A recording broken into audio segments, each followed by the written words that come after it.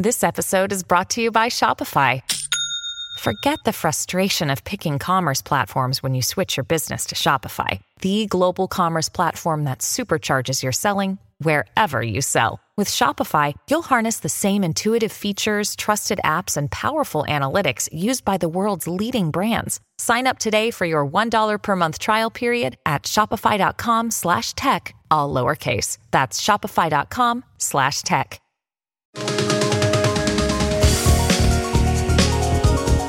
Apple made it official. The company sent out invites for a virtual event for September 14th or next Tuesday for its big fall event. What are we expecting? I'm Roger Chang. This is your Daily Charge. Joining us to comb through the mess of rumors and speculation out there is CNET Phone reviewer Patrick Holland. Welcome, Patrick. Hello. Thanks for having me. So first off, when is this event actually happening? It's happening Tuesday, September 14th. All right. So just less than a week away. And I know some companies in the midst of this pandemic have been experimenting with different kinds of presentations. And I know that Google had a hybrid one with some folks there. This one, are we expecting sort of a virtual only pre-can type affair, or do you think there'll be any kind of wrinkles tossed at us here? That's a great question because, to be honest, we don't know really, but we do know. So last fall, Apple's event was virtual only, and predominantly over the past year, there's been one, at least I can think of one exception, where their events have been all virtual, where that means everything's either pre-recorded or filmed and edited, and they're basically playing a video as they announce these products. And there was the Google I/O event where they had like some of their developers and employees. That was like a live broadcast, but it wasn't kind of like our typical event. And actually, I went to a Motorola event for a much smaller, less well-known phone called the Motorola Edge. And that was the first in-person press event for a piece of phone hardware, I believe, in the world since the pandemic started. So it's interesting. I think a lot of us were hoping that this event might be in person. I think there's 1,000 reasons why. Probably the biggest reason is COVID. And when we received word about the event, we received an invitation, and on the invitation said California streaming, which could be a reference to the fact that this is a virtual event that will be streaming. So, yeah. I mean, it's given what's going on with the Delta variant, it's probably a good idea that this is virtual only, that we avoid seeing each other, at least for another few months at least. Let's start with the biggest product that we expect to launch, and that is obviously the iPhone, which we think will be called the iPhone 13, but who knows? I mean, what are you expecting from this new iteration? Wow. Okay. So, well, first of all, let's start with the name, because it's always, it's weird. The name is probably the thing that most people don't know about, but I think a lot of people are hoping it would be 13. Some people are wondering, oh my goodness, 13, that's an unlucky number in the US. We've had iOS 13. There's so much debate about this name. And in another leak or another rumor, there's been so many rumors around this phone launch. There were cases that were made by Apple that on the box said iPhone 13. So I think we could probably suspect it's iPhone 13. If you were an iPhone 12s person, it still doesn't mean there would not be an iPhone 13, because that would be the next one, right? But I think it's a pretty safe bet to assume that this will be called the iPhone 13. And what would you like to know? Because there's so many rumors about this phone, and yet I think when you add them all up, it's not going to be as a revolutionary, a redesign year as perhaps the iPhone 12 was. Right. I guess that was my key question is, what's different? What do you think will be, the marquee new feature? Because there's always a new feature or some bell or whistle that Apple likes to tout as revolutionary, even though other phones probably adopted it before. What do you think is going to be that key feature? That's a good question, because I think it depends on your relationship with your iPhone. So one feature that if it's rumored, and if it come true, that I'm excited about is a smaller notch. So at the top of every iPhone screen since the iPhone 10 was released, there's that looks like a little bite mark basically out of your phone, and that's where they house like the front-facing camera and tech to help you unlock your phone using Face ID and stuff like that. It's not the most beautiful solution, but because of the size of it, they're able to put technology in there that is secure and allows you to use like payments with Face ID. You cannot do that on Google or Android. There are face unlock stuff, but it's not as secure. Now, that being said, a smaller notch is a step in the direction to getting rid of the notch, but it's still a notch. So I think that's what I'm saying. If you don't care about the notch, then you don't care about this. And then another big rumor is cameras, and there are so many rumors about these cameras. And I think the best way to break this down is with the iPhone 12, we had the 12 Pro and the 12 Pro Max. Traditionally, those higher end phones have usually had the same camera systems, but these two had different ones, and they both had a telephoto camera. They both had an ultra wide camera and a regular camera, but the sensor on the iPhone 12 Pro Max was larger than the main sensor on the 12 Pro, and the telephoto camera had a longer focal distance, meaning you could zoom in closer without using digital zoom than you could on a 12 Pro. Apparently, the 13 Pro Max will be the same. They'll have the same camera system on board, which is very exciting. And then we have the Mini controversy. As you know, I love the iPhone Mini. I think it's a fabulous product. So many rumors, so many articles, so many people have speculated and analysts have said that it's been like the worst selling iPhone, or it's been not sold as well as the other iPhones, which in one respect I get. And I think in another respect, people are wondering, does that mean they're not going to have a mini version of the iPhone 13? For all the rumors and leaks I can see, it looks like they are going to keep an iPhone mini around for the iPhone 13. So we're looking at an iPhone. Go ahead.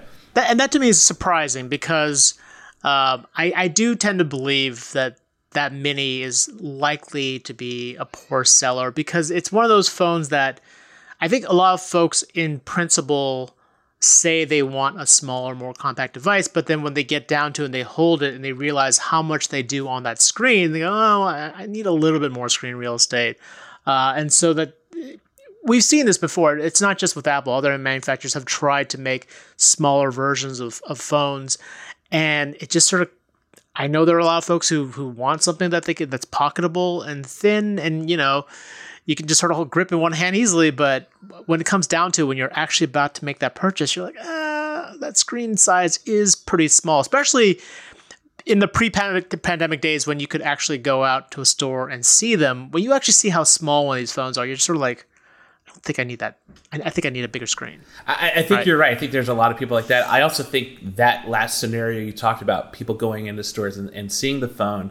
I don't know if you are a follower of Daring Fireball or John Gruber's podcast, but he has a theory that because not as many people went to an Apple store or a Verizon store or wherever to see the phones in person, that had they been able to pick it up, they would actually may have gotten the iPhone 12 mini, that it might not have been as small as they thought, or it might not have been as radical a proposition as it looks like sometimes in photos online.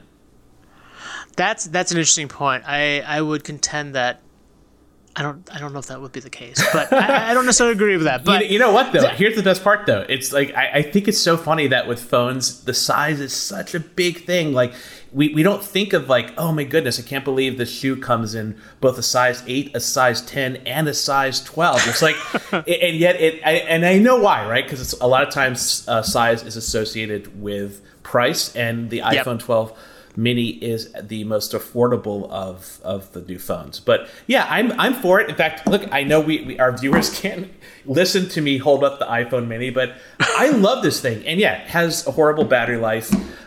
That is a compromise I'm willing to live with, and I go to that phone all the time. That is my personal iPhone, and my personal Android phone is the original Galaxy Z Flip, a large phone that folds up into something small. So are we noticing a theme here, Roger? Yeah. You're true to your beliefs, man. You want compact and you're living it. So I respect that.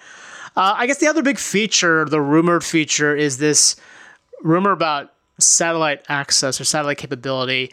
And I think it actually lit up a lot of folks' imagination when it first came out. I don't know if you could sort of break down, well, one, what the rumor is and what we think this might actually be. Well, and here's where the wrinkles get more wrinkly. It's actually kind of two things that happened at once, as far as I can tell. And we're recording this on Wednesday, September 8th. This is for documentation. So if you comment later, like something else happens today, you'll know what's going on. But I think what happened is there was initially a rumor from Ming-Chi Kuo, the noted Apple analyst, as I think he's always titled, claiming that the iPhone 13 will have the ability to make satellite calls, right?